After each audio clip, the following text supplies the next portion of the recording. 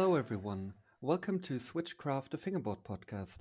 My name is Jana, and this time I have actually three guests, which I haven't had in the past. This time I'm talking to a bunch of people from the Australian fingerboard scene. If you could introduce yourself, let's start with Devo. Hey, I'm Davo. I'm a fingerboarder from Melbourne, Australia, and I've been fingerboarding since 2003. I don't know how long you want me to do this for, but I've been sponsored by Preet and all sorts of stuff. Been very involved in the international scene and on FFI. Nice. Chico, if you can say a few words about yourself. Yeah, so I'm originally from Brazil. I became Australian a couple of years ago, like officially, I've been fingerboarding since early 2000, so around January of 2000. I never had any breaks with it, and I did write for a few like brands. I haven't been too involved into the fingerboarding scene until about 2017 when I met Eamon, and I ride for actual size, which is what it really matters. Nice. Ammon? Good stuff. Guys, this is Ammon Wilkes. Fingerboarding, I don't even remember when I started fingerboarding, but I think I was about 13 in high school when somebody handed me a plastic tech deck, and it sort of all kicked off from there. I was really obsessed with skateboarding as a young teen. I'm still obsessed, but began to get really obsessed with skateboarding as a young teen, and straight away picked up some fingerboards and tried to learn how to ollie and kickflip. And from there, it was Tech Deck forums, Fingerflip Inc., fingerboard.de, German fingerboard forum, all that good old school stuff. And, been doing it on and off since then. So, yeah, man, been around. Yeah, actually, the fingerboard.de got revived like a couple of months ago. Mm-hmm. Yeah, and it's been going strong ever since. And yeah, it's cool to have that back because I haven't been on a fingerboard forum in like 15 years.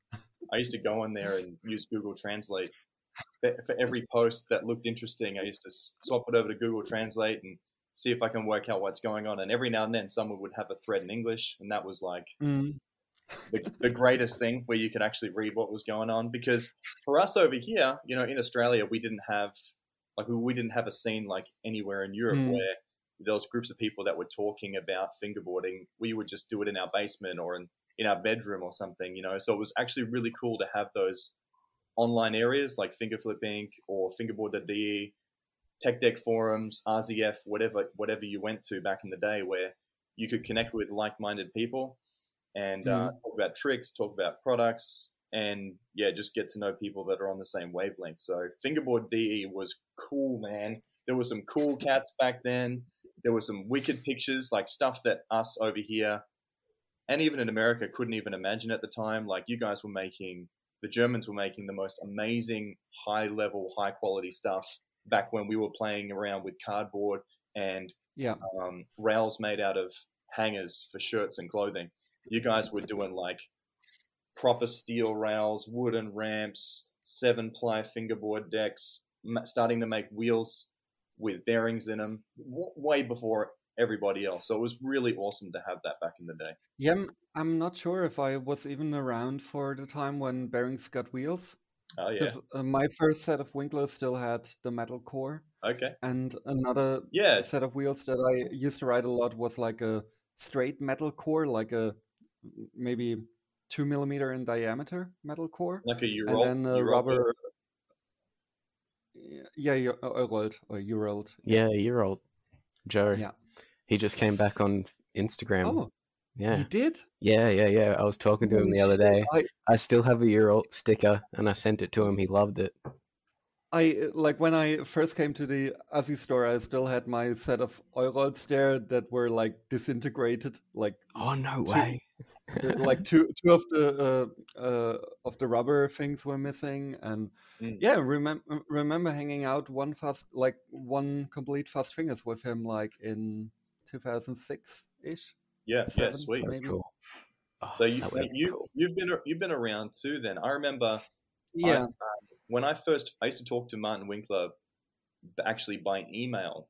This is before he was barely even contactable. I think he used to go to a medical university or something, because his email address was like a university email. I'm not actually sure what he did, but it was like a uni email, and I would email him back and forth, and we would talk about how he was beginning to manufacture wheels. So I used to talk to him before he started doing wheels, and when he started doing them, you just mentioned those core wheels before bearings.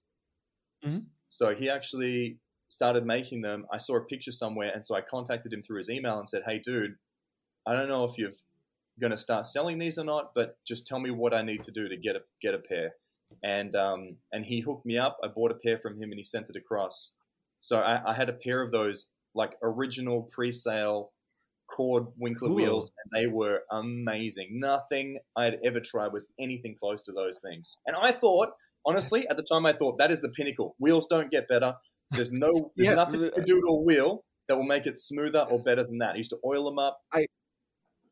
I never thought having no bearings was like, to me, it never really occurred that they didn't have bearings. Like, for me, that was the perfect wheel. Yes. Like, the only downside to it was that back then I mean, you're probably one of the few ones who got a set from him that he didn't put on himself, because back then he would do that himself every time. Right. Like, doesn't matter if like 15 people in a row were buying wheels from him, because you needed to pull out the pins of the tech deck truck, and he had like his win pins, as he called him, like, and he would super glue them in, and it was a whole process.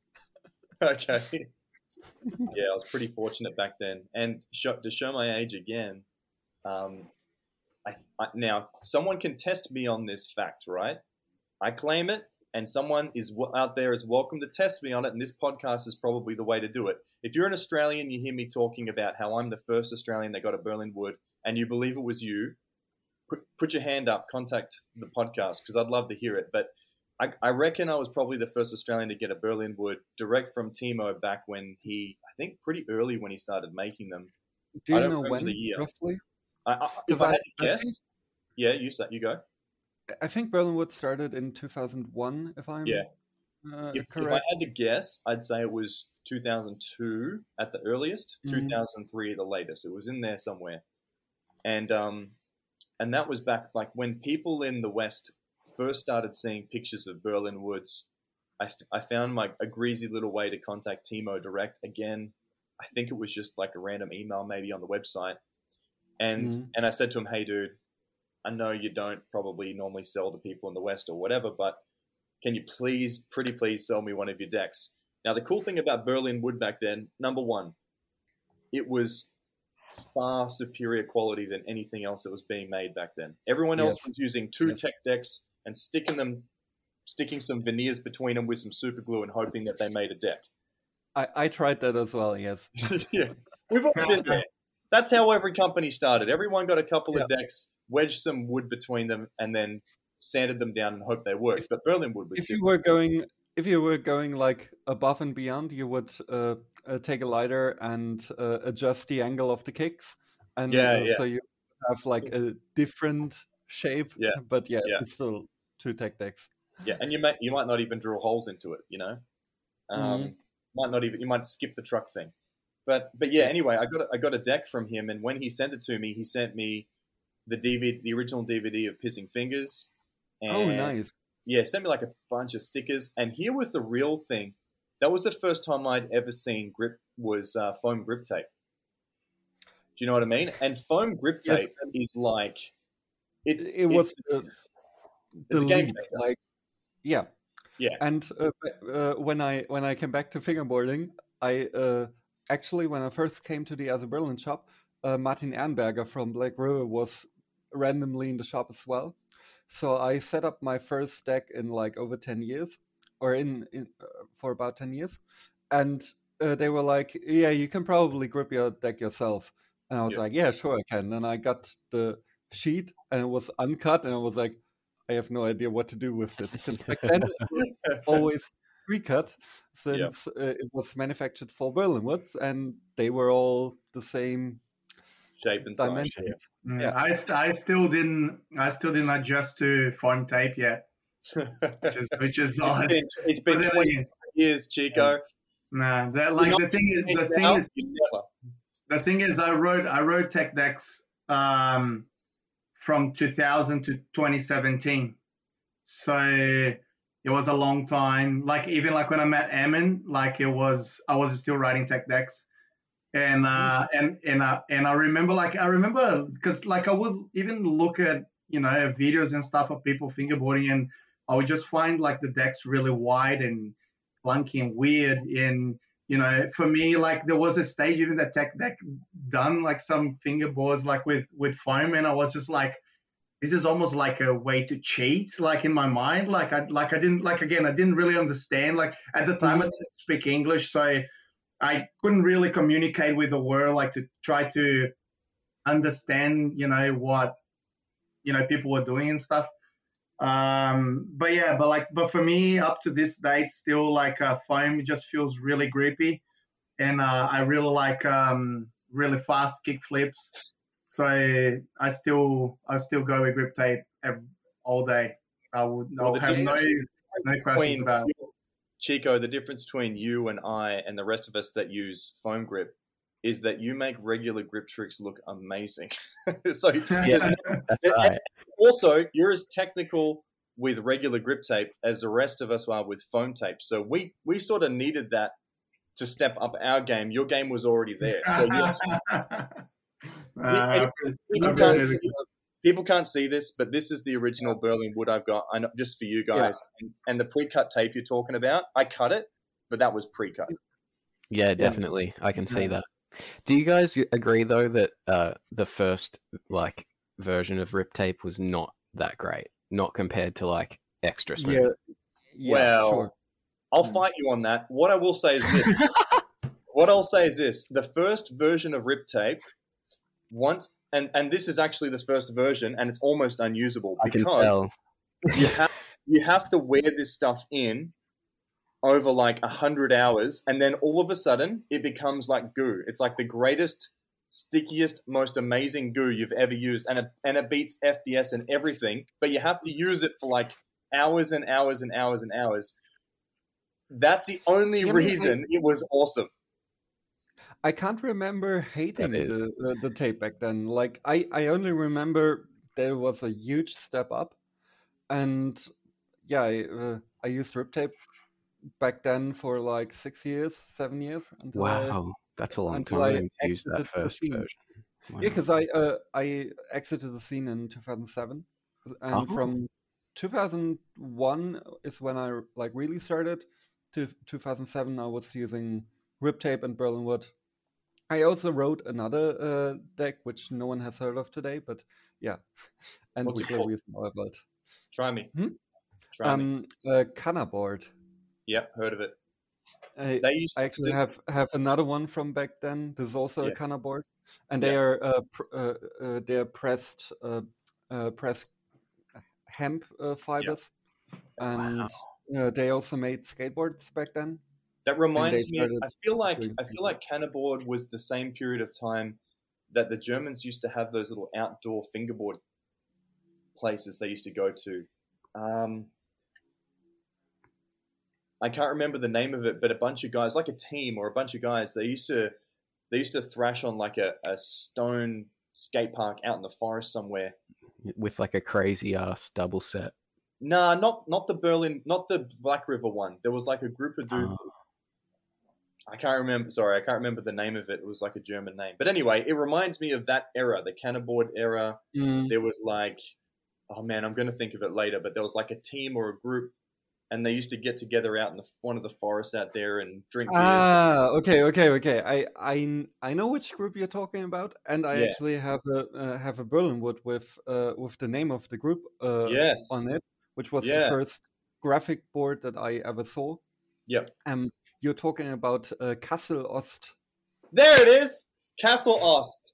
Yeah. I don't even know what it is, but I used to see it on Fingerboard DE all the time, and it's just like a group of dudes doing cool stuff with cool products out in the forest. It looked awesome. Kassel Ost was one of the first cruise, and like I was always envious of people having other people to fingerboard with, because I was like in a 2-hour radius, there was no one around me. Yep. And they were a group of friends from Kassel, and the exit on the highway was named Kassel Ost, and that's why they because Ost means east, so Kassel East.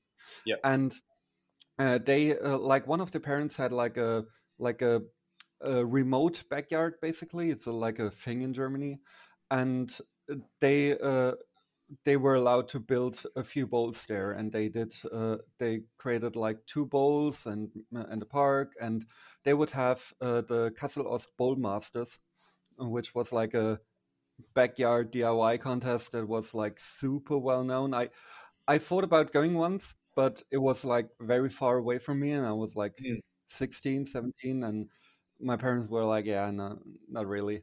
Yeah, I feel like if you could have been involved in something in the scene back in the day, that looked like the thing.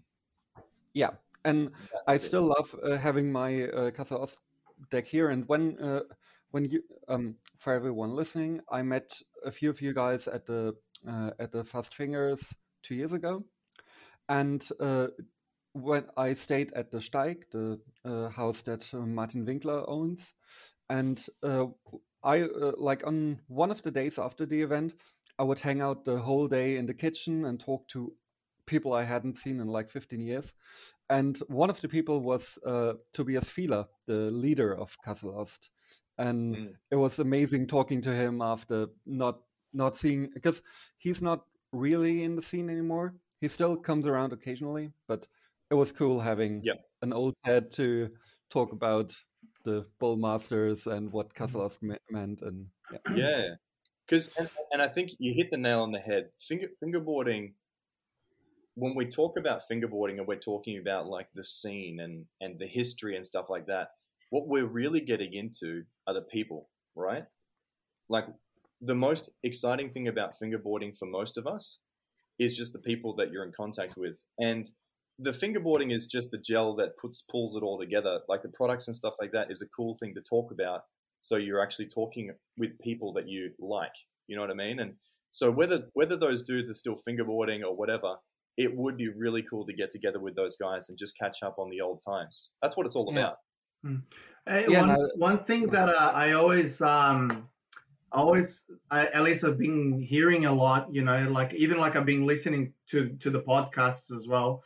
And one of the things that I find really interesting, at least about the Australian scene, you know, from the little that I know, you know, and the little that I've been involved, is that I find it very different from the rest of the world in a sense, because everyone always says have like a very different story. Like, and I mean, like I thought that was really interesting. Like when you invited us to have a chat, I thought Emin would be a great person to be involved in. And the reason for this is because everyone talks about tech deck in a very pejorative way, and I think that the way that the Australian scene started is like it's because of tech deck. Yeah. And like every other scene as well. Like tech deck is what started pretty much everyone. Yeah, so, I agree with that. But what I mean is like it's the level of support that the company was doing here in Australia was like it's like it's next level stuff. Like, and I guess Emin could tell us a bit about that as well, couldn't you? Yeah, I could. So tech deck could, you know, as far as like getting people into fingerboarding, tech deck was it, and they did a number of things in Australia to really boost that. I remember when I was a little kid, before I even started fingerboarding, I knew that tech deck was setting up skate parks and little contests all around the country in some of the larger shopping centers. And I used to think that was cool, but I still didn't know what fingerboarding was until I was an early teenager. But when I was probably 23, 24 years old, I'm 34 now, old boy. When I was 23, 24, so like 10 years ago, I moved into the major city in Australia, in Melbourne, and I wrote to Tech Deck. I called them, emailed them, whatever, and actually it was Funtastic, who is the company in Australia that distributes Tech Deck, and they have the requirement to do the marketing and all that sort of stuff for the brand Tech Deck in Australia. I contacted them and said, you know, I've been fingerboarding forever. I know quite a few fingerboarders. I hold my own little events.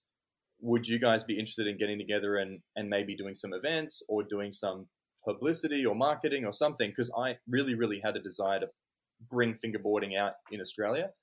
And they said, they were actually really warm to me. And they said, yeah, come and meet us. So I did some meetings with them. And they said, okay, first thing we want to do is we want to do a run in some Disney magazines. So we want to take some photos for us, send us. We're going to give you some questions. We want you to answer them. We'll do an interview, photos, stuff like that for some magazines. And then they called me up, and basically I just became like a resource for them. They would call me and say, hey, we've got a slot on TV for Kids Warner Brothers. So come in, we'll film a couple episodes back to back. And that was really cool. So I got to go on TV and play around with tech decks on it, and they did tech deck giveaways and things, and which was sweet, right? So and they used cool. to give me boxes of tech deck stuff. Now, I didn't use tech deck stuff. I've gone beyond that. So I used to just give that tech deck stuff away to kids for their birthdays and things. And then one day they called me and they go, hey, our company and Tech Deck are sponsoring the Bondi Bowlerama, which is a massive skate competition they have in Bondi Beach. Yeah, I have heard of that. Yeah, You know it's well known. Yeah. Yeah. It's a pretty big event. Yeah. So they were sponsoring the whole event. They had Tech Deck plastered on everything. And they said, what we want you to do is to fly you out. Your wife can come with you. We'll fly you out to Bondi. We'll put you up in a hotel. We'll pay you some money. And all we want you to do is be there and play tech decks with the kids, play fingerboards with the kids and stuff. And so it was like the coolest thing, man, like getting paid money, flying out somewhere, playing with fingerboards with a bunch of kids. They're setting up a big pile of skate parks. It was a lot of work, but it was just a bunch of fun, man. And then right next to that, the Bowlerama's going on. There's pro skaters flying around doing 720s on the bowl. It was sick. It was really, really cool. So at the same time all that went down, there started popping up these tech deck reps online. That was the time when they started making their first wooden decks.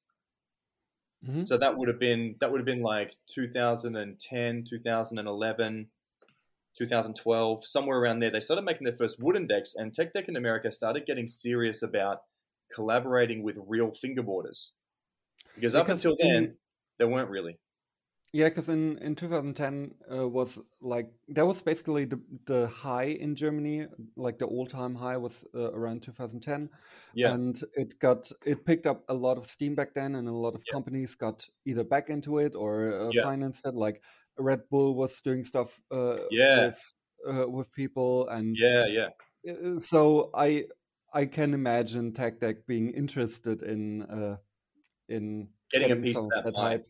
That's right. Now, I'll come back because, like you said, it's what started most of us. Like, I wrote Tech Deck trucks. I'll come back to 2010 in a second, but when they started making their wooden decks, I contacted the guys in the US and said, you guys are doing wooden decks. What are you doing for promotions? And they said, we're going to do a tour of a bunch of states in the US doing what you did. So, like at a skate event, they would do fingerboarding on the side. They're like, we're going to do that. Can you recommend anybody that can come with us on the tour? We'll pay them. They'll be like a tour operator for the fingerboard event.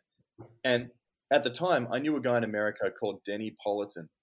And if anybody listening to this podcast from the OG times know anything about Tech Deck, they knew that Denny Politan from California was like the Tech Deck god. He was like Chico for America. And everything he did was tech deck. He was the only person. He was the only dude thrashing a tech deck, as well as everybody else was using real decks with foam tape. And Tech Deck picked him up, and he did a tour of the US. They paid him. They did everything. That was sick. That was really cool. But like I said, I was come back to 2010.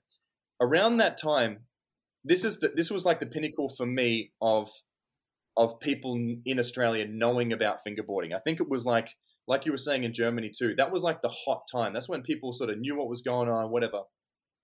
Around that time, maybe a little bit before that, but around that time, I thought to myself, what's the best way that I can help fingerboarding sort of develop in Australia?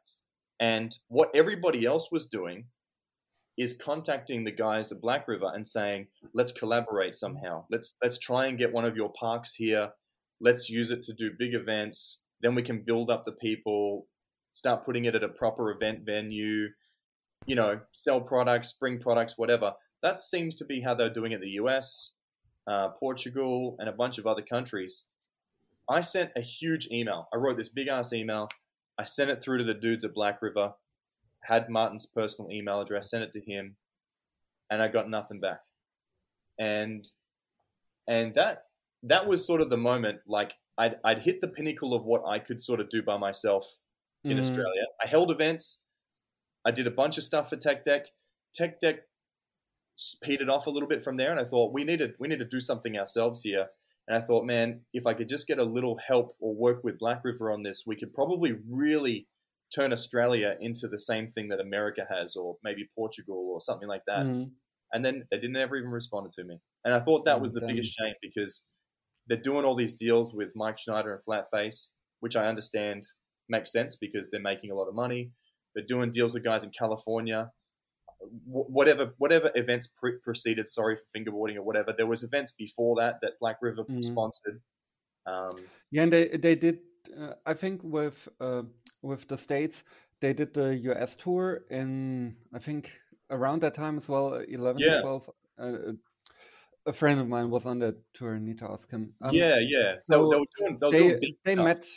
Yeah, and they met quite a few people locally there, and I think that's what helped getting it off the ground. Because with Mike, they knew Mike before they did any like business transaction with him. Yeah, I think he'd flown there a bunch of times. Yeah, he went to Germany in 2008 for the first time. Fast Fingers number 11, and I don't know if they had business dealings with him before, but I think it was only after. But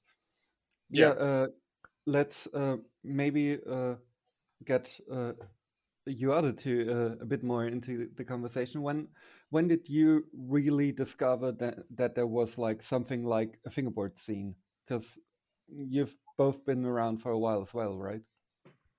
Yeah, I have in the fingerboard scene. I think Chico's not only been around a bit recently, but yeah, I got into the scene around 2003. Excuse me, on FFI, Finger Flip Inc. If anyone doesn't know what FFI stands for, and yeah, that was a really I got through there from the Tech Deck forums. Or Tech Deck used to have their own page called Sites That Grind, and Fingerflip Inc. was a site that was on there. Yep. As well as like Marshmallows, and I don't know if people know that, but yeah, that was an amazing forum. That was like, there was the Tech Deck forums, which I was on for a little bit, and that was really novice stuff. Just like grip tape companies were the highest sort of product level you would get, or like some really bad bushings or something like that. But when I got to FFI, Mike had even already made decks by the time I got to FFI.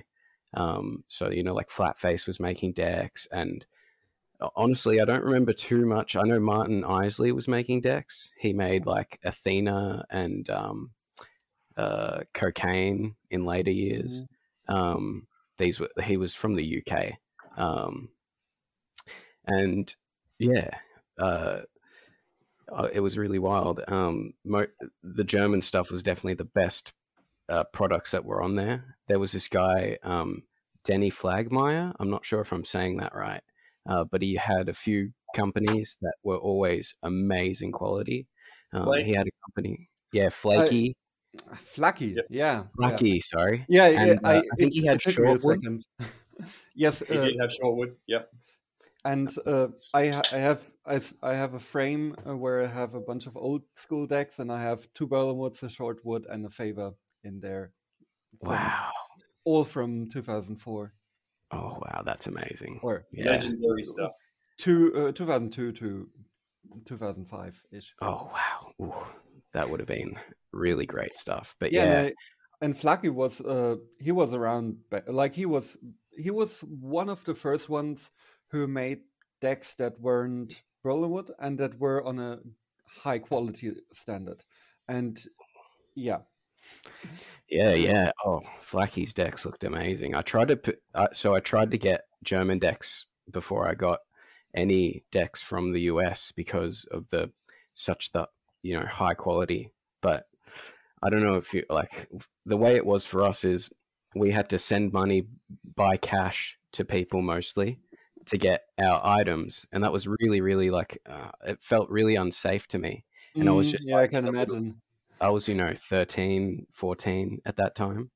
It was also difficult for me because I was the same age, and even in Germany, I think I even needed my parents to send the money. I can't remember correctly, but the money orders and stuff, right? Yeah, because I think my parents needed to fill out like a paper thing and bring it to the bank, and Yes, the the money good old orders. times. Oh my god, crazy stuff. And then if you were getting anything from overseas, they didn't fly stuff by plane back then unless you paid a lot of money. So anything that we would buy from overseas, if they shipped it, months, because they shipped it by boat. And so the first deck I ended up getting was actually inside of Australia, with a company that Ammon was actually very much involved with called Hazard. And they were Hazard fingerboards, which Ammon is showing right now to the camera. Not that you can see it, but anyway. I can. But so these decks were made by a guy called Todd Baker, who actually went on to become like kind of an Australian pro skateboarder. He was kind of short-lived in the scene, I'm pretty sure. I think he was around for like 2 years max. But in that time, he managed to make this amazing wooden mold, I believe. Ammon actually has the mold still. Todd Baker would make these awesome decks. I really thought they were great quality. They don't look very good, but they were actually incredibly solid. And I really liked mine. I had a deep concave one. He disappeared from the scene shortly afterwards. Todd made the decks, he pressed them up, and Ammon actually distributed them. So he'd send them to Ammon, and then Ammon would ship them around. So I actually probably got mine from Ammon potentially. I also got my first fingerboard package from Ammon, I think, and I was really, really hyped on it. He sent me this amazing Berlinwood classic mold, of course, in like 2004, and it snapped in the mail. It snapped in the mail along with a Primo deck, which was made by Brandon Jones. He was the second person to make a bike rack rail and put it into production. I don't know if you remember those old rounded bike rack rails that people used to have, but Brandon Jones from Primo, he made these decks as well. He made really good stuff. I'm in general not really familiar with international companies from back then. Sorry. It was the time where I was still, I could already speak English, but I wasn't nearly on the same level as I am today. And I wouldn't go out of my way to consume English content. And because of that, I never was on FFI. I think at some point I spent a lot of time on the Black River forum. It was after the initial Fingerboard DE shut down, and then it went to Black River DE, and then the whole forum got moved to Fingerboard DE again.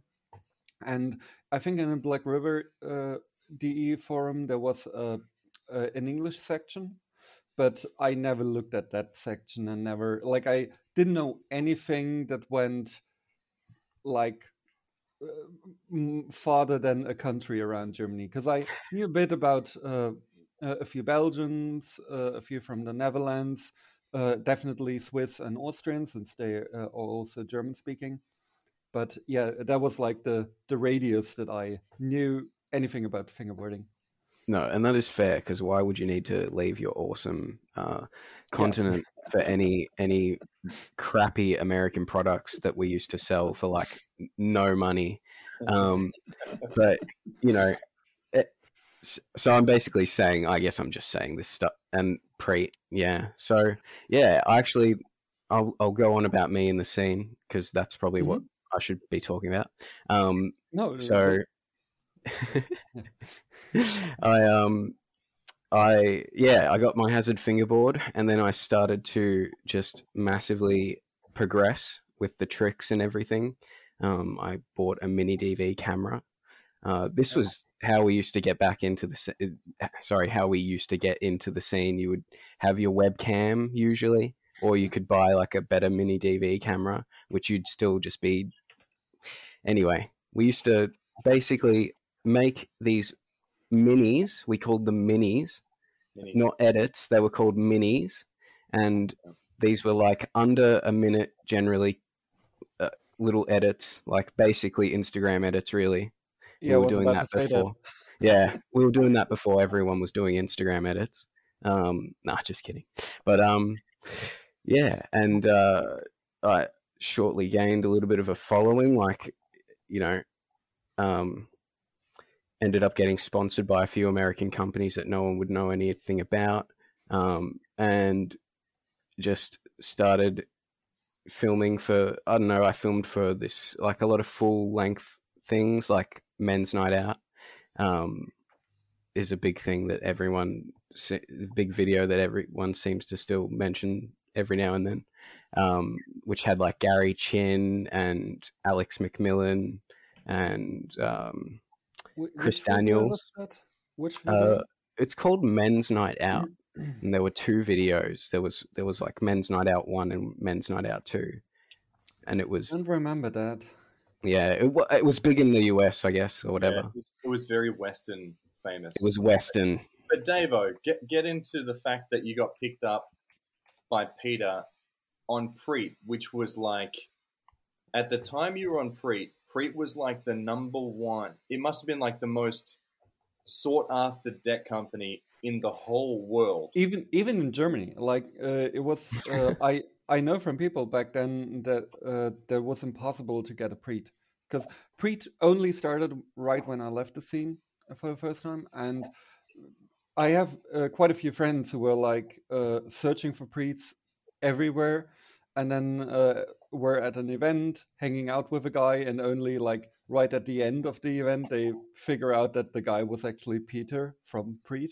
Yeah. We're like, hey, so modest. It's actually funny. We have an internal joke about Preet where we said that it's just an imaginary company. It doesn't really exist, because like it's just so hard to get their decks. It's just impossible. And still, like I have a Preet right with me, and it's I hate selling stuff, and I hate I don't. Do you have my pro model, Amin? Don't want to sell that Preet. I'll jump into a quick story for you, Dave. So Davo was on Preet at the pinnacle. Like you were saying, you couldn't get a Preet. And on fingerflipinc.com, the forums, if you wanted to buy a Preet, some of them were selling for $100 to $200 US. That's what people were selling Preets for at the time. And Peter would never bump up the price. If he would sell them, there you go, you got one. Ooh. If Peter would sell them cheap. He'd sell them for $15, $20. Still, I paid $20 for this, and that's the reason I don't want to put this on Instagram, because I'm not using it, and I had it on my wall for a while, but I want someone to ride it, and because it's an amazing deck, it's just not my shape. But I don't want to sell it to just anyone, because I don't want someone to buy it for like 20 euros and then put it on Instagram in the States for like $100. Because it's it'll end up getting sold for too much or put on somebody else's shelf. So either keep it on yours or sell it to someone that's going to use it. And every now and then you will find someone that likes the shape to ride. Yeah, because all my friends here in Germany all have a Preet. Like none of them need a Preet, and I keep it for someone where I'm like, there you go. Yeah, that's cool. And basically, that's what Davo did for me. So Davo was on Preet. The dude was getting hooked up. He had Preet Cura G1, G2 molds. He had metal bottoms, metal hearts.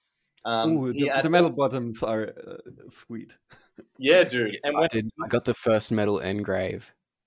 And so Davo sort of disappeared from the scene for a few years, and I moved from Western Australia to Victoria, which is the other side of Australia, and I met up with Davo for the first time. When was this, Davo? Probably like 2008, 2009? 2008, 2009-ish. I met up with Davo. Davo hadn't been fingerboarding, and I went to his house, and we fingerboarded a bit, but he mainly just filmed me because he wasn't really fingerboarding much.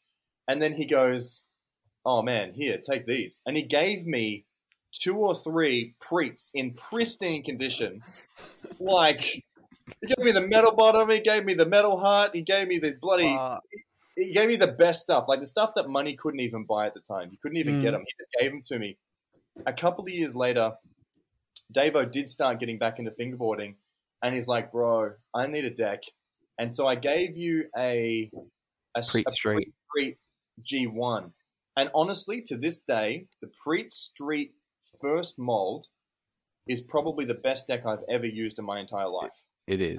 That was probably the closest thing to perfection I've ever used, and I've used hundreds of decks. That was it. Yeah, so it was cool because Davo gave me some decks, and then when he was ready to come back, I hooked him up with a Preet as well, and there we go. Nice. We're sharing the love. So Peter, if you're listening, I want you to know something. You're a stud for never putting your prices up.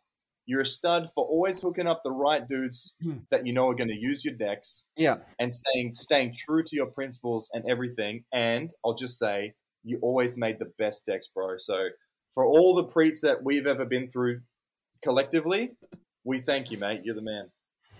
Yeah, and it's funny because when I was around back then, I lived in the south of Germany, and near one of the major cities, actually the city where pretty much every German car is made, like Mercedes-Benz, Porsche, they're all there. Yep. And I was the only one, like I said, in like 100-kilometer radius.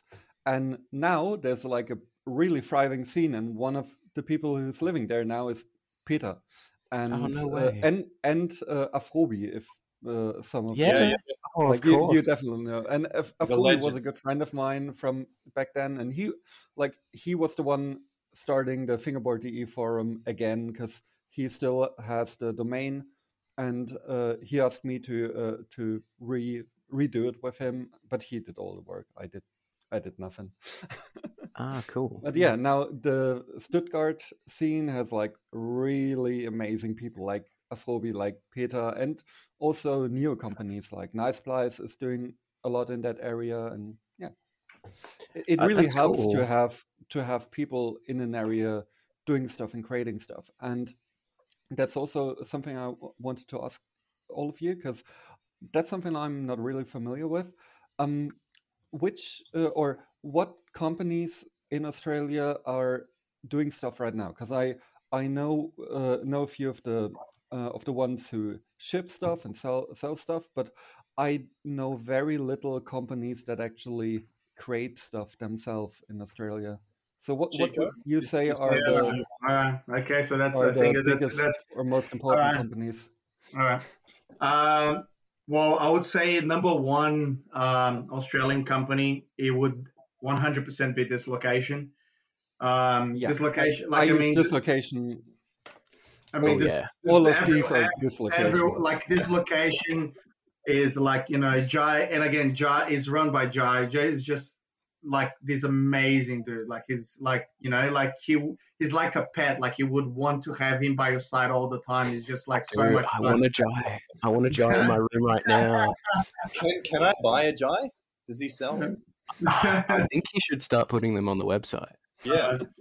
Anyway, Jai, if you listen to this, man, like I hope you're doing well, because like we've been trying to communicate with him lately, and it's just been really hard. Like, but again, it's sometimes hard to pick up on the phone. And then I would say like we have Brendan from Vivwood. So Vivwood would be like definitely be a brand that is representing Australia like in the scene. Like Brendan is like he does like his craftsmanship is like it's really really good. There you go. Like like personally, I think it's a bit short base for me, but I know a bunch of people that love it. Like I personally think that the decks are really well made. I rode for Viv Wood. I was Viv Wood's first rider. Is actually a funny one. But we got like doing stuff at the moment. We have, JC Concrete. Like he's he's doing he's doing some really interesting stuff, and we have also very unique. Like very I like that he's that it's something you haven't seen before, and Definitely. in a very very polished style, like very well made. Very very well made. Correct. That's exactly it. I think that's the point that he's doing really well. And again, it's just as far as I understand, like it's just a kid and his dad running like they're doing that. And then we have like we have a brand which is myself, Dave, and Rafe, which is actual size. At the moment, we are just developing stuff. We don't have anything for sale at the moment, but we did put some stuff out there before. Like, and we have some amazing stuff. Like I would very be keen to show you offline, but we have prototypes and stuff, but that nothing that is on the market right now. I'll tell you something about Chico. I'll tell you something about Chico, right? If he's going to do something, he doesn't go small. He goes all the way massive. If he's going to make a skate park, he's going to design and over-engineer the life out of it and spend way too much time and way too much money and design work putting it together, and it'll turn out better than expected, right? So if he's talking about creating a product, just understand he's not going to sell it. He's not going to put it out there unless it's like the greatest thing that's ever been made in that category. So he's going to show you some behind the scenes stuff. I'd put my hand up and have a look at it. You know what I mean? And if he ever sells it, anybody that's listening, if Actual Size sells something, if Chico and the gang put something together, just buy it. It'll be insane. I have a friend like that who worked on wheels for like 2 years and only started putting them out like half a year ago. And the wheels are amazing. And I really like people who put in the effort to do R&D, because way too many people buy their first like 3D printed mold, slap a bunch of veneer together and start selling it for the same price as a Berlin wood. And I'm like, I don't.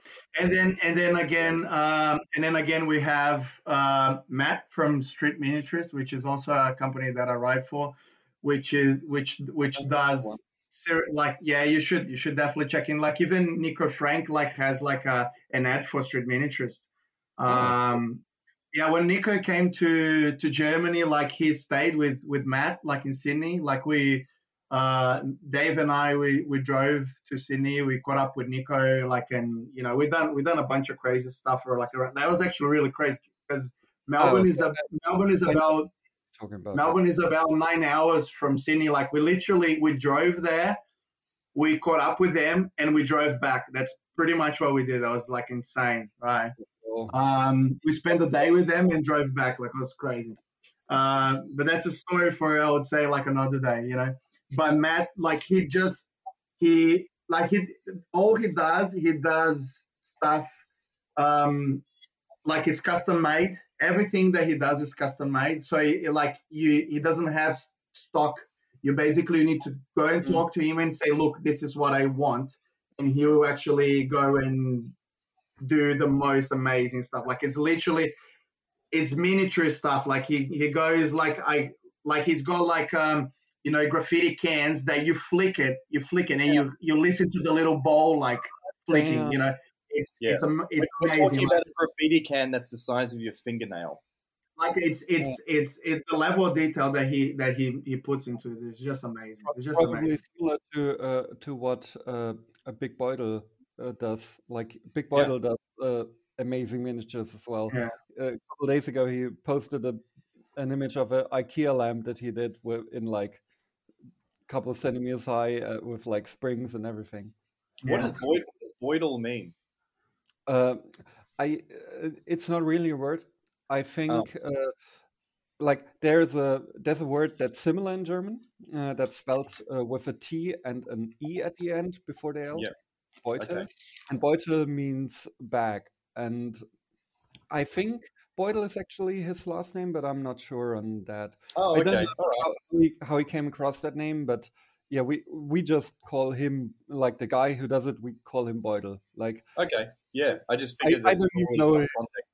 Yeah, I don't even know his first name. I've I've done stuff for him because I was trained as a graphic designer and studied and all of that, and I did stickers for him because he's not like he doesn't know anything about tech, and he Yeah. doesn't want to do anything with technology.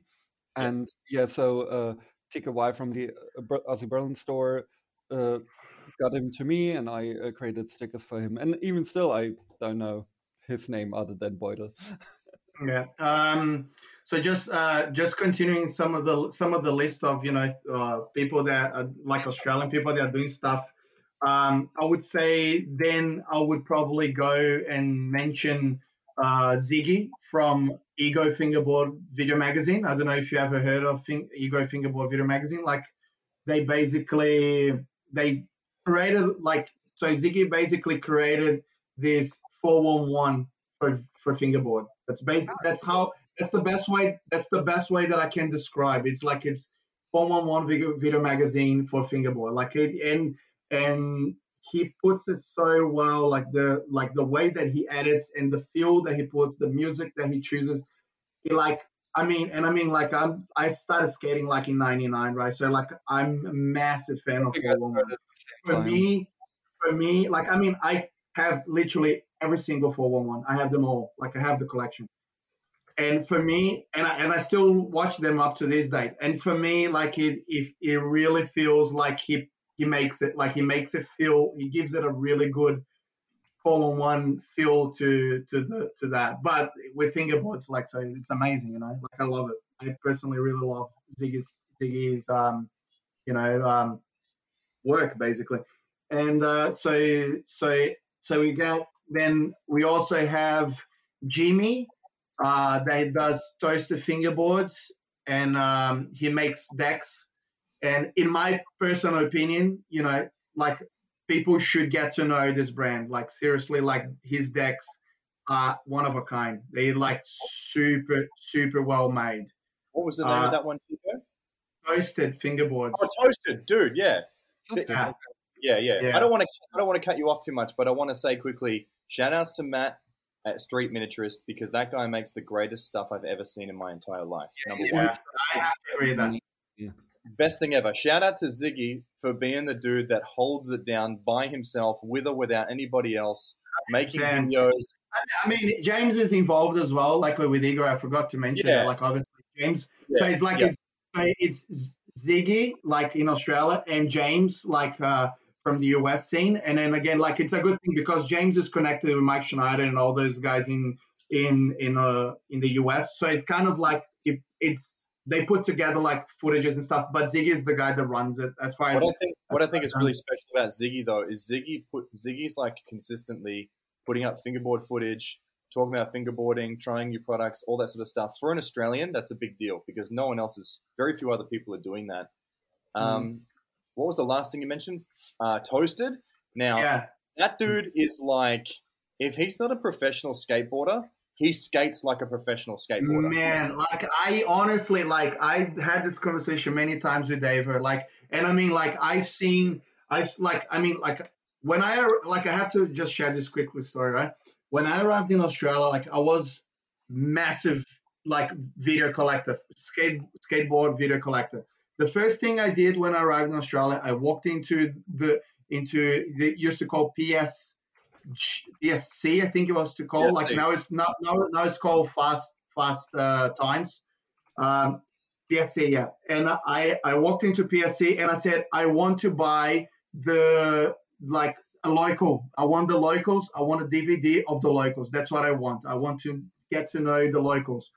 And I remember the video that I bought was called Positive Energy. and he had Shane O'Neill on it, right? And I remember like I used to like share this video with a bunch of people, like, and again in Brazil it was really hard to to get videos. So like I used to share like, with people so people could, pass it around or whatever. And I remember saying, this is what I said: you guys have to watch this because of this guy called Shane O'Neill. This guy is amazing. I remember like Shane O'Neill was nothing in Australia. Maybe in Australia he was something. I personally don't know, but he was nothing in the world scene, right? And it didn't take long.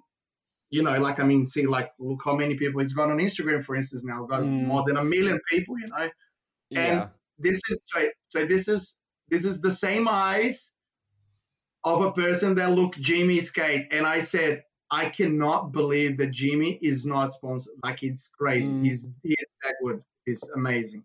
This is the guy that owns and runs Toasted Fingerboards. Yeah, correct. Okay, He makes great fingerboards. He's a great genuine skater. Yeah.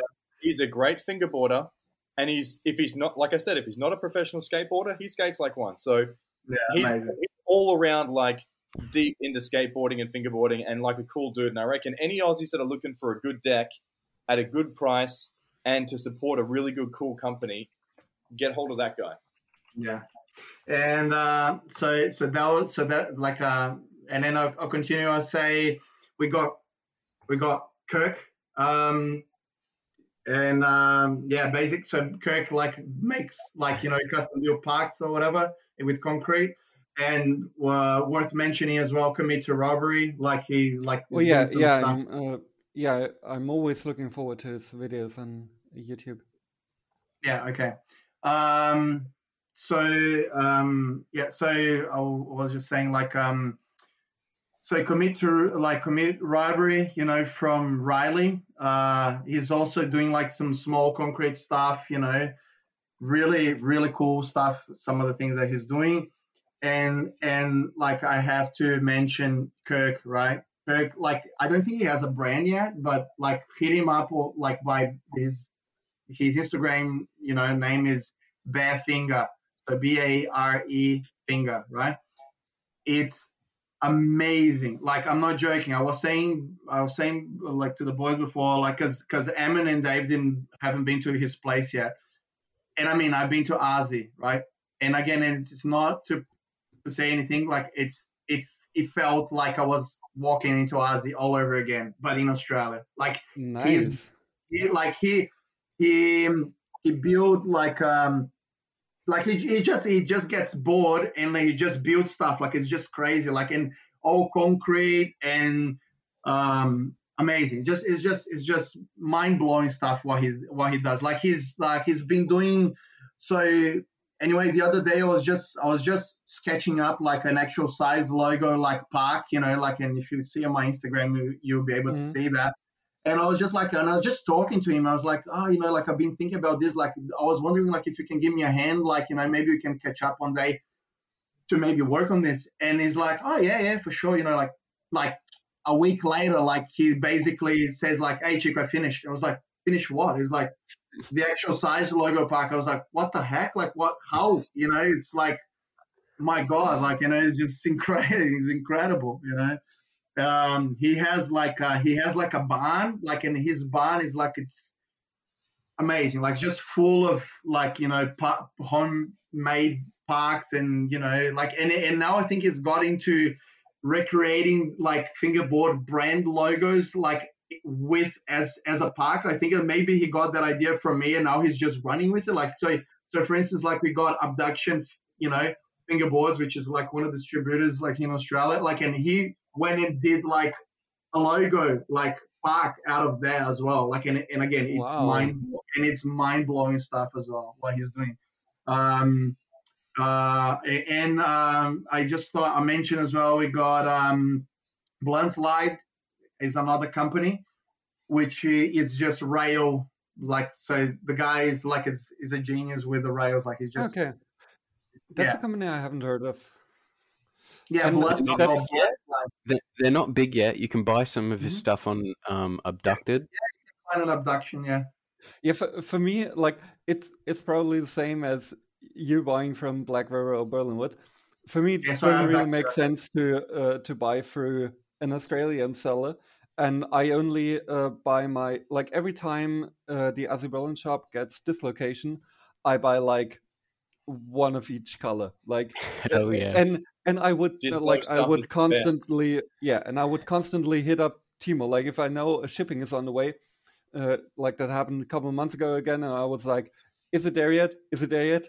So, save me a set of each color. I don't care what it costs, because it takes so much time to get them here, and I feel for you guys. Because you probably have that problem much more. Similar thing. Yeah. Yeah, I mean, we are currently going through like that issue with things taking time.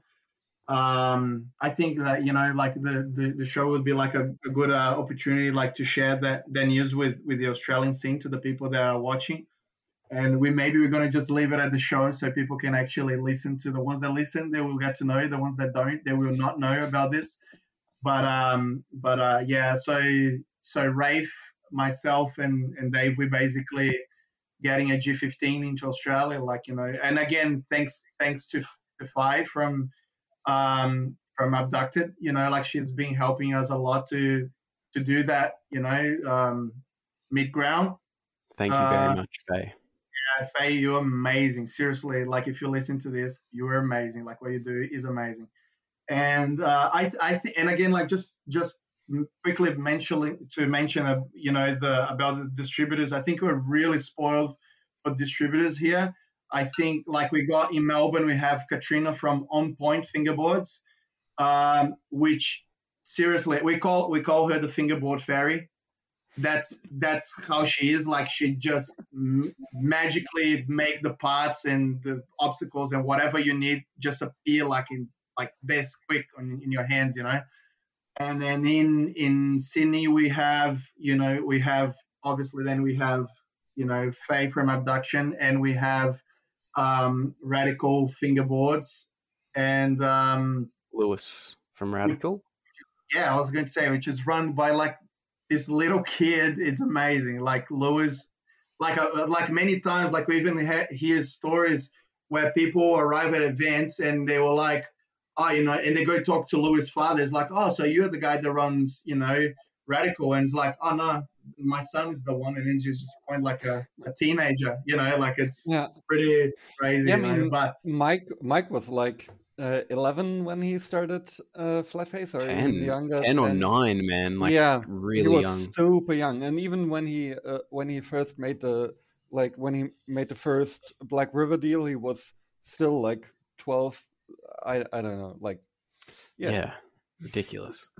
Question, Nico, is Abduction the one that sell ill pills and beast pills? Yes, that's correct. Okay, because I got some ill pills through them, and that was good. That was a good deal. Like I like the way they do things.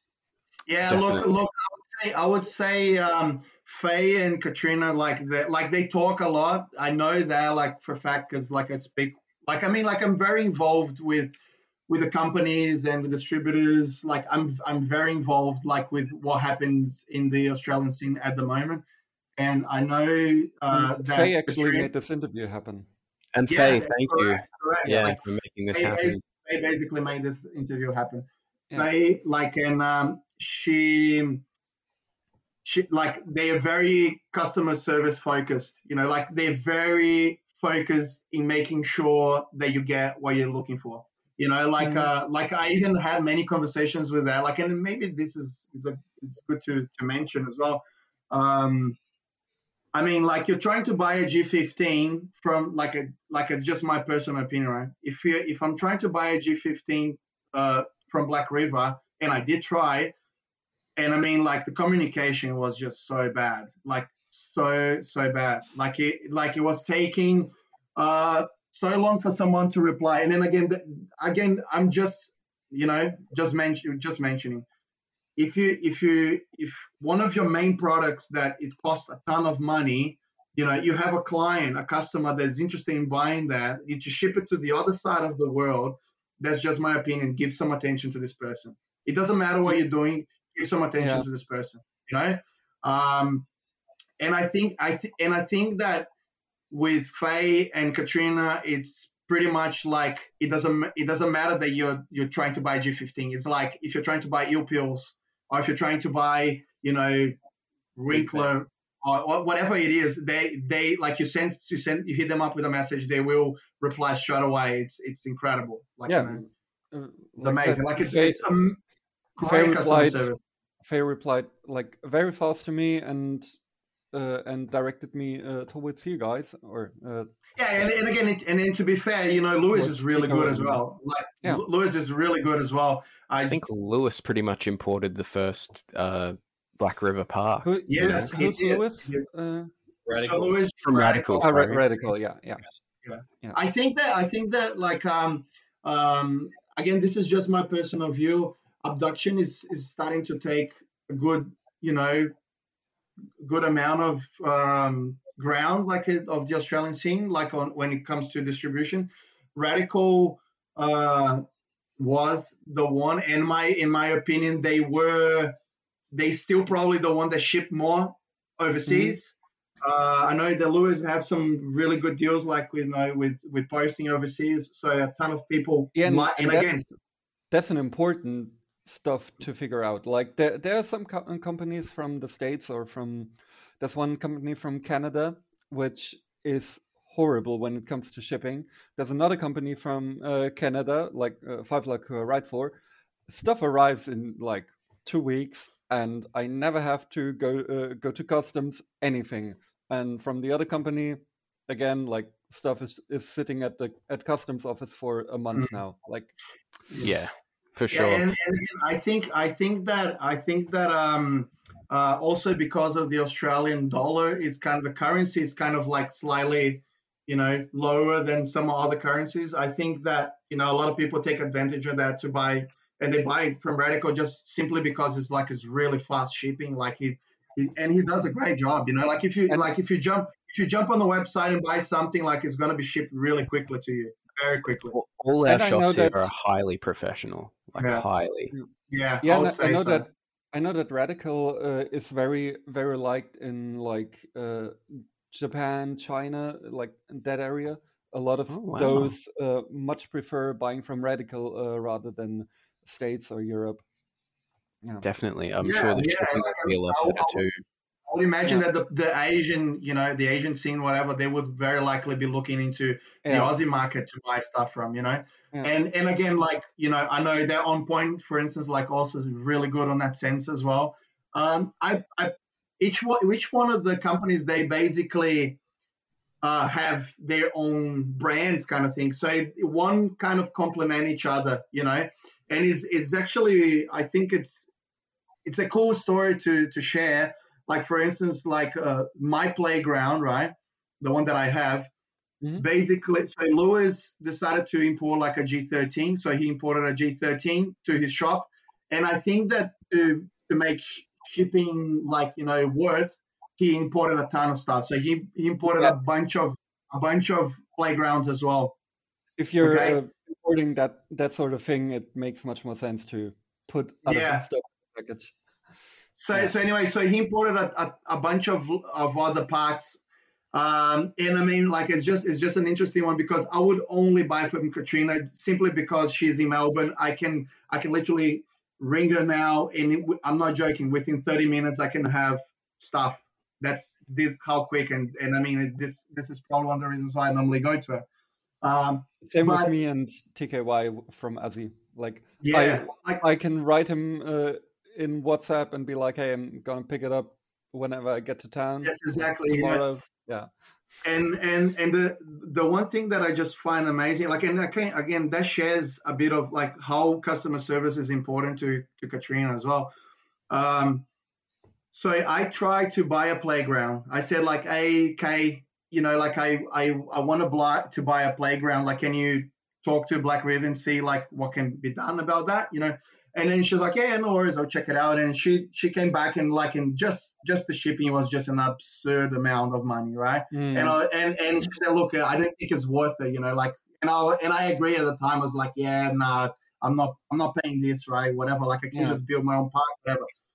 And so anyway, when Lewis imported all these parks, and this is what I found amazing. Like, and I mean, like, that's true customer service in a way, because technically it's competition to her.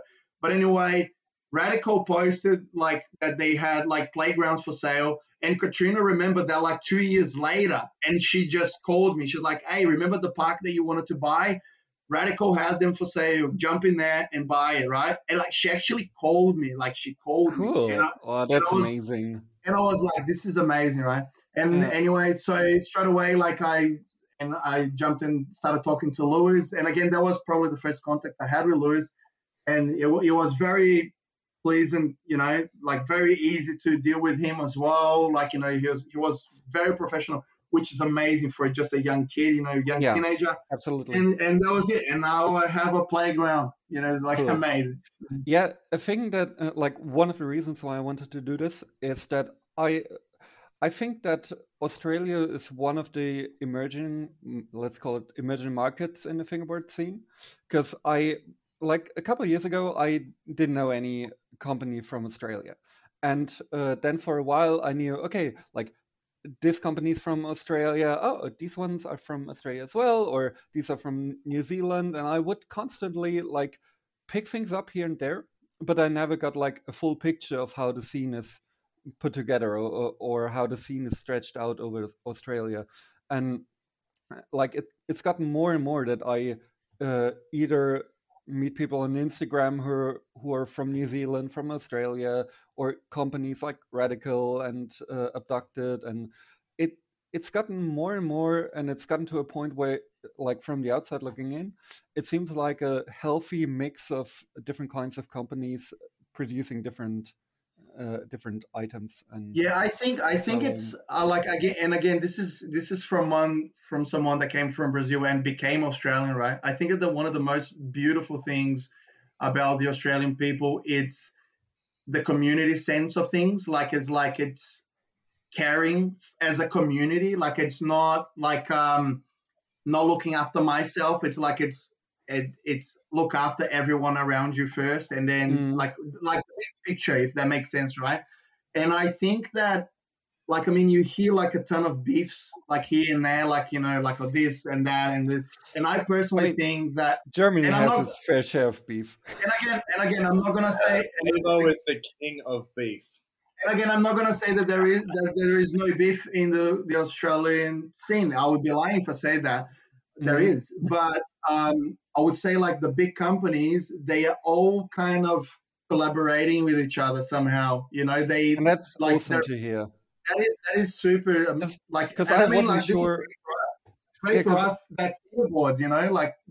We're fingerboarders, like, we don't care like what's happening with the fight, if you this or you that, like, it's just give me good stuff. I want to ride my fingerboard.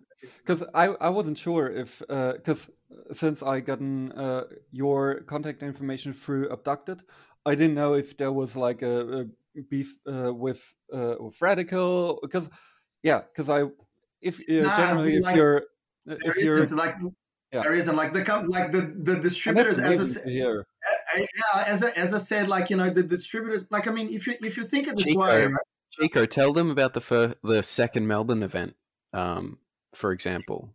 Yeah, so the second Melbourne event, it was like, so there is this little kid, Lachlan, right? Worth mention as well. Big props to him. Like, he just basically organized everything himself. He went through, like, similar to what Emin did in the past, but he just went after the companies and, like, hey, would you sponsor this? Would you sponsor that? And he basically got Radical, which is like Sydney, right? And he's got On Point, which is Melbourne. Like, and again, there is a bigger beef between Melbourne and Sydney than anything else, I would say. If there is a beef, but, like, I mean, this is just like Aussie. Same in Germany, like Berlin and Bavaria is. Yeah, but I mean, so there is a beef between the cities, I would say, but not between the people, Yeah. But they basically got, technically two competitors to put an event together. So the second event that we had, like, again, I'm saying it's the second event. It like that happens since, let's say the modern age, right? Yeah. The second event on the modern age, because obviously Emin held like 1 million events before. Okay, trying to respect that, Emin. Sorry, don't point a gun. And this is before Abducted is around, by the way. I know exactly, Chico. I'm following you, mate. But you called it the second Melbourne event because in the modern time where you're getting people together and sponsors and stuff involved, that was the second one of those. I would call it the second. I would call it the modern age of fingerboarding in Australia. You know. Sorry, Amit, not to. Yeah, not to disrespect the past. Please, OG, don't hurt me. but yeah, and yeah, like that was basically an event that was put together, like and the sponsors were like, you know, the two main competitors in Australia, the two main distributors in Australia, and I mean, and that shows like how there is collaboration, you know, between the brands. Like, like I said, that's amazing to hear because that speaks of a healthy scene. Let's continue to one of my favorite sections that I like to call rapid fire, which isn't rapid at all. So the way I want to do this with all three of you is I start with let's just break. Yeah. Can I just thought quickly mention like one of the main events that happen in Australia, which is an event that happens pretty much every year. It didn't happen last year, obviously because of COVID, but it's kind of like it became like the name. It became like you like know, rendezvous, but we call it John Devos because like it's held at Jono's, you know, house, like which is like this amazing place, like in the countryside of New South Wales. It's just like an amazing place, and like and literally every single main fingerboarder in Australia get together, and that's the moment where all the companies are there. Like, you know, you get to see Jai, you get to see Matt from Street Ministries, you see Brendan from Vivwood, like you see myself, you see Ray for Sleeping, you see Dave, you know, you like Ziggy came to one of them, like Ziggy from Ego. Like, it's literally a moment, and obviously Jono, right, which is the guy that organizes all of this. You know, it's amazing. Like I just have to say, like, I mean, I've been to Fast Fingers, and I'm gonna have to say my favorite event of all times is John Devos. Like, those events are really important. We're trying to get one in Germany that's like more focused on the German scene, because we have big events. But we want to have something where like all the people crawl out of woodwork to hang out with like the core scene of Germany. Yeah. But just one more just to finish. Sorry, I promise is the last one. No. Like because obviously John Devos is held, you know, like in the countryside. And when you think about Australia, what is the first thing that comes to your mind? It's like, it's apart from kangaroos and koalas. The bush, mate. It's the beach, mate. The beach. So I know that Jai from this location wants to start an event called Dislow Beach, which is going to be like an event, basically, you know, it's going to be like one of the main Australian events, I would say, where everyone come and then camping, you know, like near the place, and, you know, fingerboard near the beach or whatever. I don't know. The idea that he pictured to us, it's amazing. And I can't wait for it. Nice. Yeah, let's move on to something that I like to call rapid fire, which isn't rapid at all. So the way I want to do this with all of you is I ask a question and we go in the same order every question. So Davo, Chico, and then Ammon. So that's the order I'm going with every time. And yeah, we'll just see how this goes. What's your favorite wheel? Ill Pills at the moment. But shout out to Cartwheels. Simon Cartledge who makes Cartwheels. He's a nice guy. He is an amazing fingerboarder, a lovely, lovely guy. He's been around forever. He's one of the most OGs in the scene. and he was on the first Australian. He was on Hazard, the first Australian deck company. Cool. I'm just gonna be quick. TLCs, wrinkles, TLCs. Ammon? Cool. Yep, I'm Ill Pills as well. Ill Pills Street. Nice. Yeah, I still need to try those. What's your favorite deck and or shape? Well, I actually like the Berlin Wood 20, the 32 low, the low wide, I think it's called. Mm-hmm. Yeah. Yeah. All right. For me, it will be simple decks. Like, so my good friend from Simple, Alex, and the mode I will call it from now on the Chico mode, because I don't know which mode it is, but he makes it custom for me every time, and I just love it. That's amazing, the job that he does as well. Nice. All right. So for me, I'm all about the shape of decks. I've tried like hundreds of different decks, and I'm very, very, very particular about the decks. I like decks that are a little bit shorter. So between maybe the 96 to 98 millimeter sort of range. I like them 33.5 to 34 wide. I like really round kicks. And some of the decks that fit within that for me are Woobs. Now, and I'm not just talking about Woobs because of the hype, the bloody hype beast that has become of Woob. Zach is a personal friend. Zach is a personal friend of mine, and I've known Zach since 10, 15 years back in FFI days. We used to talk all the time, and I still talk to Zach, and he'll make me a custom board here and there. I love the shape of Woob. Joy Cult make a board that's almost the same sort of dimensions and very similar shape. So right now I'm writing a Joy Cult because someone stepped on my last Woob and snapped it, which is really cool. Ugh. And anyway, a company that's coming back right now that all of you should be aware of, Waste Fingerboards, one of the OGs of all OGdom in fingerboard history. Travis Appelman is bringing back Waste, and he's doing some pretty amazing things. So if you look up Waste Fingerboards Instagram, contact the guy if you like what you see, but try one of those boards. That's the dude that started putting out videos, full-length, full-part videos, back when we barely even had a host on the internet for them. Shout out to TSM. Yeah, so shout out TSM, TDAP, to the OG Waste Fingerboards, and Nice. Woob, Joy Cult, Waste, and Pop Decks. I really love Tom at Pop Decks. I love Pop Decks. So that's what I'll say. Yeah, Pop are great as well.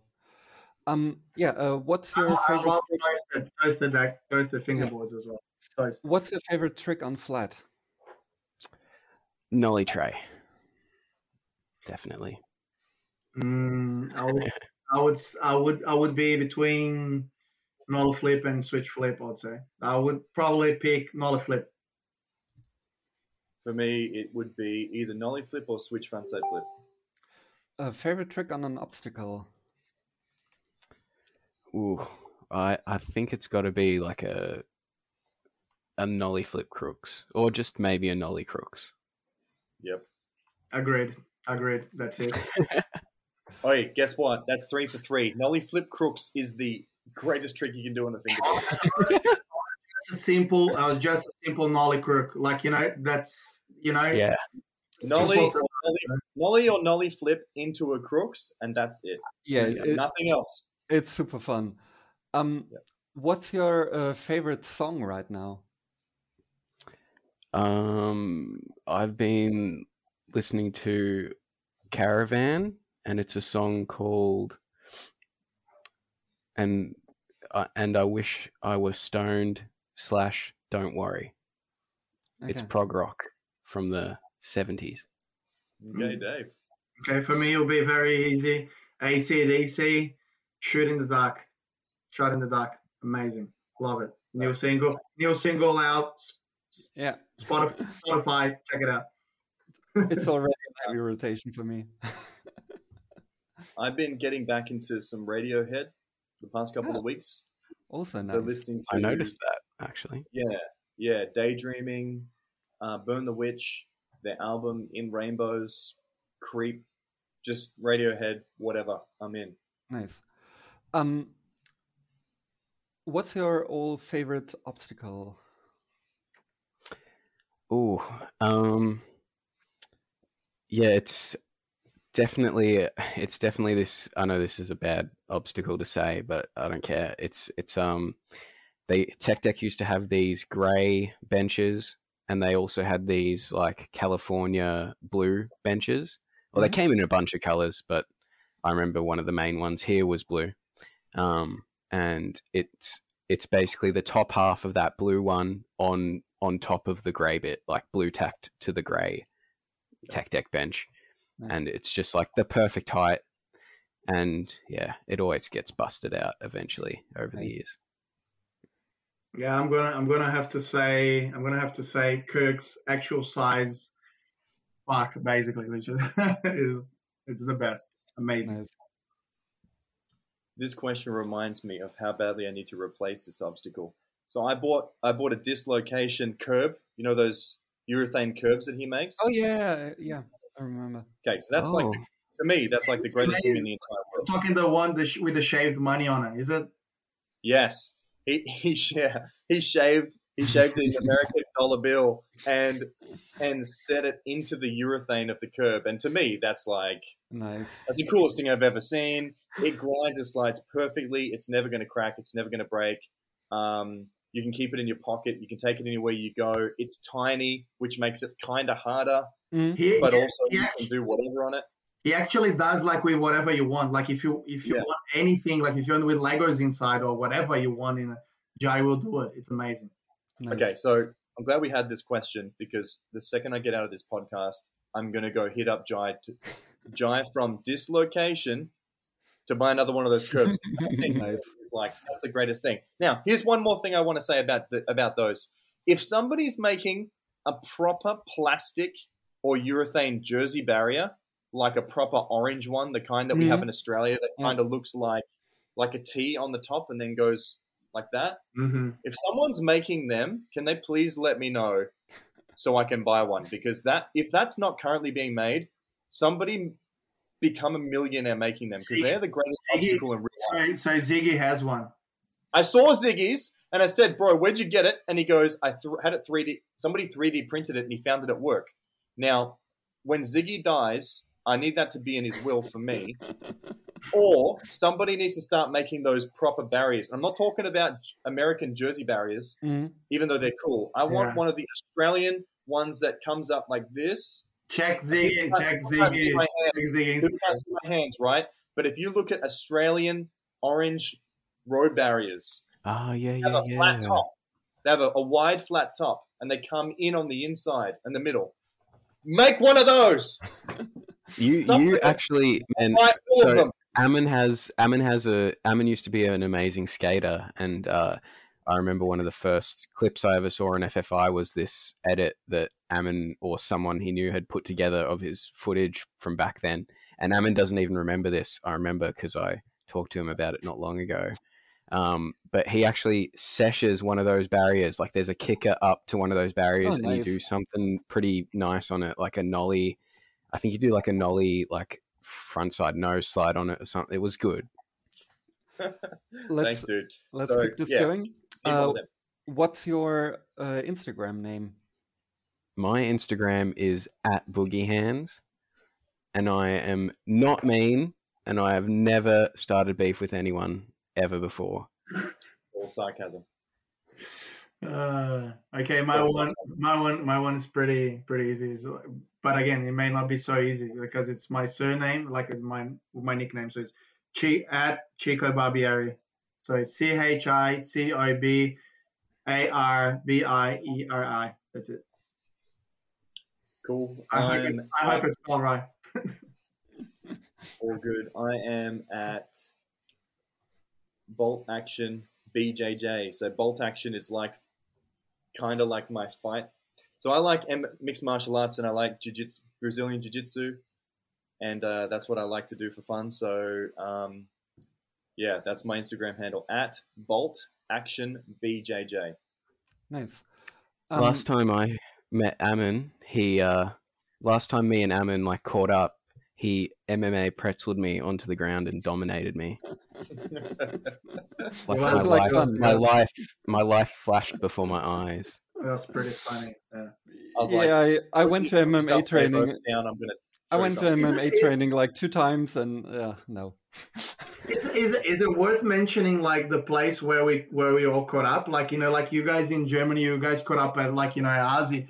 Steig or Aussie. Yeah, we always catch up at the place we call it the HQ, which is like Rafe's apartment. Dos Dedos HQ. Yeah, so that's Rafe. It's basically owns this apartment, and like it's just insane. Like you walk into the apartment and it's just fingerboard everywhere. Nice. Literally everywhere.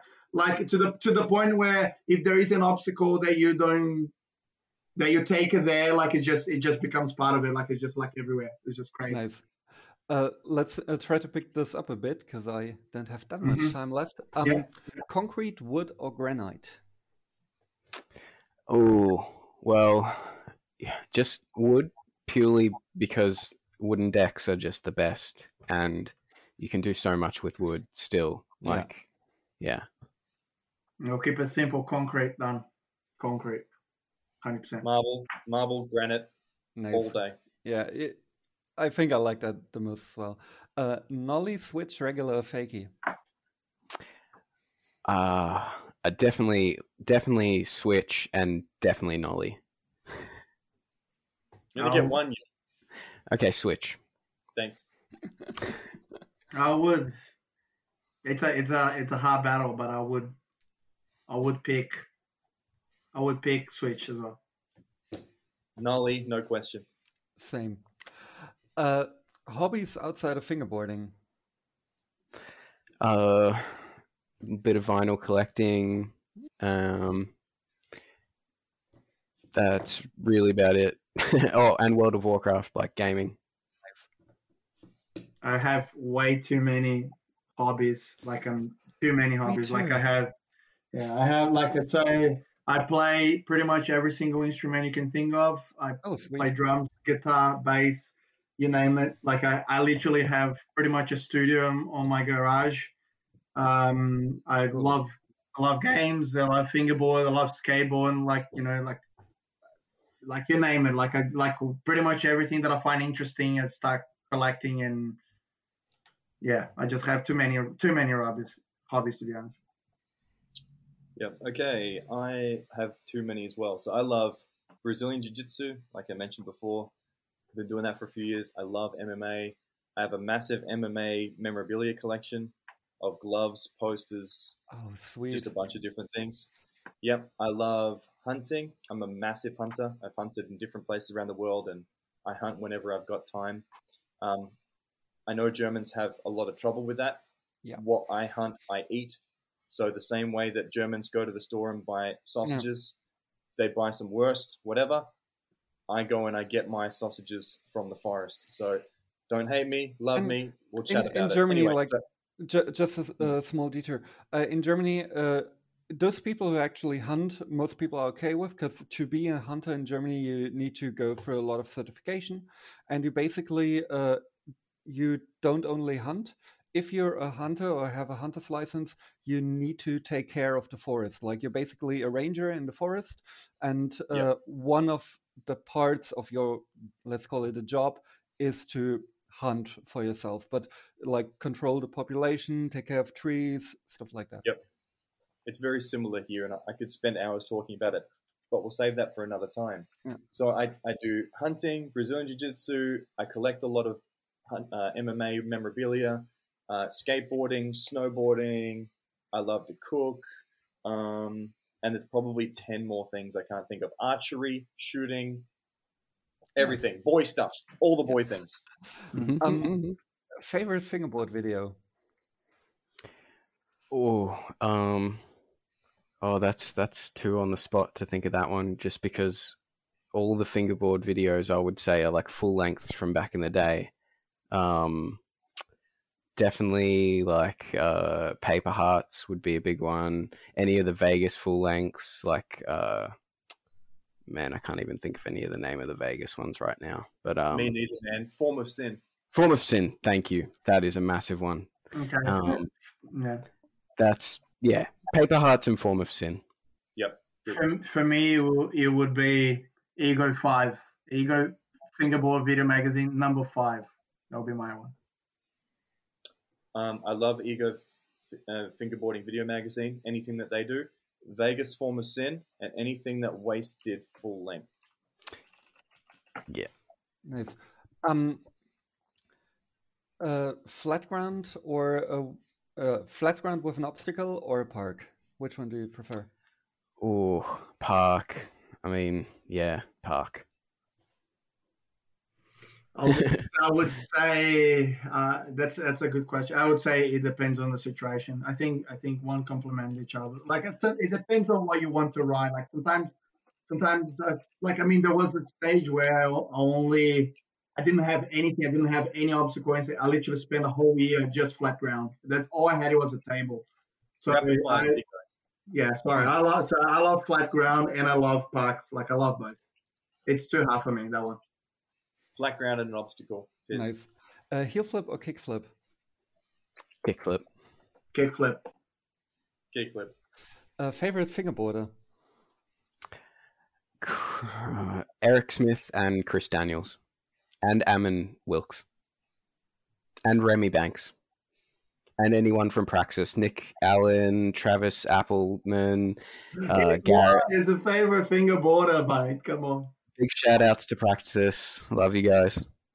My favorite fingerboarder is not even on the scene yet. It's called Carlos Guilherme Mena Barreto. He's just amazing, and he will never be part of the scene, which is sad thing. I honestly can't think of one, but you know who's amazing and who I watch on Instagram? Wolfgag. Yeah. I didn't even know that dude's real name, but that dude can do any trick on a fingerboard that you can imagine. Yeah, and he's technically as fuck. Yeah. He can. I agree with that. I'm very impressed by that dude. There's a lot of dudes I loved in the day. There's a lot of cool guys that are coming out now, but I will just say that's probably the craziest guy, Wolfgag. And for like, can I just mention with tips up? I would say Extreme Secret Cash, which is Emilio. That's it. Yeah. I was mentioned. On the same vein, favorite skateboarder? Bastian Salabanzi. Good one. Man, that's just the most unfair question ever. If I have to pick someone, I'm gonna pick my Brazilian mate, Diogo da Silva. I'm gonna say Mark Appleyard. That's a good. Nice. That's an amazing pick. Very nice. What's your last personal NBD? So the last trick you did that you haven't done before? I don't think I'd ever done this before, but I did a switch flip, switch backside tail, switch flip out, but like really cleanly, not none of that, like, you know how the kids pressure out. It was like I flipped out of that thing. That's a tough one. And that's in my that's in my very last edit. Nice. Nollie flip, 360 to backside nose blunt. I saw him do that. Crazy. Yeah. That was insane. So like literally like spin, like doing the nollie flip. Yeah. Body 360 with the nollie flip and nose blunt. Yeah. Ammon? Yeah. I filmed a video which I called Mirror, where I tried to do every single trick I did in one stance. I tried to mirror it in the opposite stance. Mm-hmm. So if I did a nollie flip crook, I had to do a fakie flip crook. And so one of the trips that I had to mirror was fakie flip, switch crook, and then I had to lift up the board. Oh, sorry, it was a fakie flip, switch nose slide, and I had to lift the board up and do a 180 to switch back tail slide, and I did it down to handrail. So it was a fakie flip, switch nose slide, 180 to switch tail slide down a handrail. To me, that nearly broke my arm. I probably spent 2 hours doing it. That's insane. Can imagine. What's the most hated trick in a game with skate? Switch inward heel or nollie inward heel. Mm-hmm. I feel your pain. Could never get those. Don't know why. I have no problem. Maybe one. Yeah, same. for me, it would definitely be some of those hospital flips or something like that.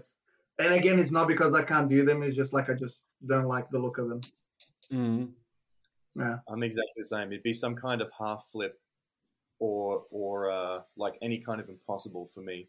Like if someone tried to start doing impossibles during a game of skate, I'd probably snap my board and throw it and then run away. I never do impossibles in a game of skate because I come from the era in fingerboarding where it was only impossibles, so I can do any impossible variation in any stance. Like I can't do double impossibles, but other than that, like switch backside 180 impossible, like switch backside front foot impossible 180. Yeah, all I love those, but I never do them to other people. I actually really like everyone to you. Thank you.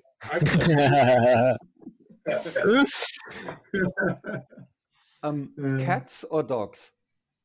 Cats. Dog. That's why everyone's got beef with you, Dave. Dogs. Yeah. No, you're wrong. Cats. Yeah, see? Who are your sponsors? Actual Size, and like he wouldn't let me say this, but I do ride for Street Miniaturist. Nice. Yeah, Actual Size, Street Miniaturist, and like that would be similar to what they just say. Like I would say Ego.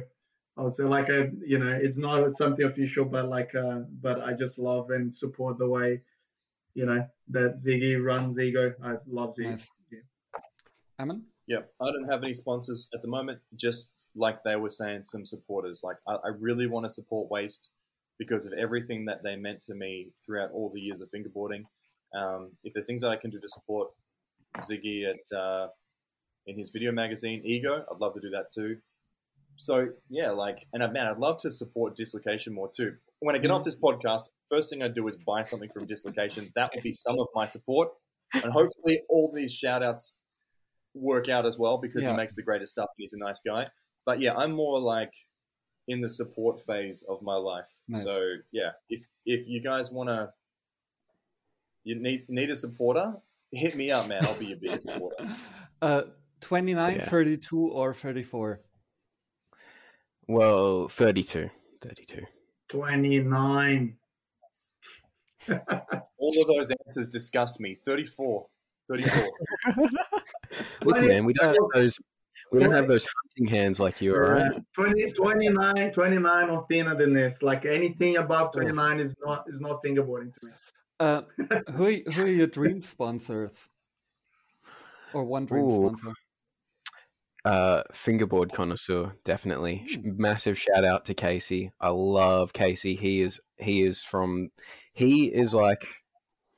like he was coming up as me and Ammon. Well, Ammon had already made his bones, but as I was making my bones in Preet and stuff, and he has got a lot of respect for everyone and the right attitude about fingerboarding, and nice. I actually have this pretty clear in my mind. I personally don't have this desire to write for anyone.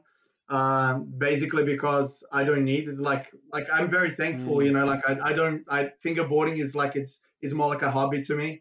And like, I'm pretty successful with what I do, like for a living. I like to have the freedom to choose what I want to buy or which deck I want to ride or anything like that. That's a great answer. Yeah. So I don't want to write for anyone. I want to write for myself, basically. And I mean, nice. So that's it. I write for my friends, basically, which, Actual Size, Street Miniatures, like if any of my friends come and say, look, Chico, we want you to write for us, and I'll say like, yeah, I'll write for you because, you're my friend. That's it.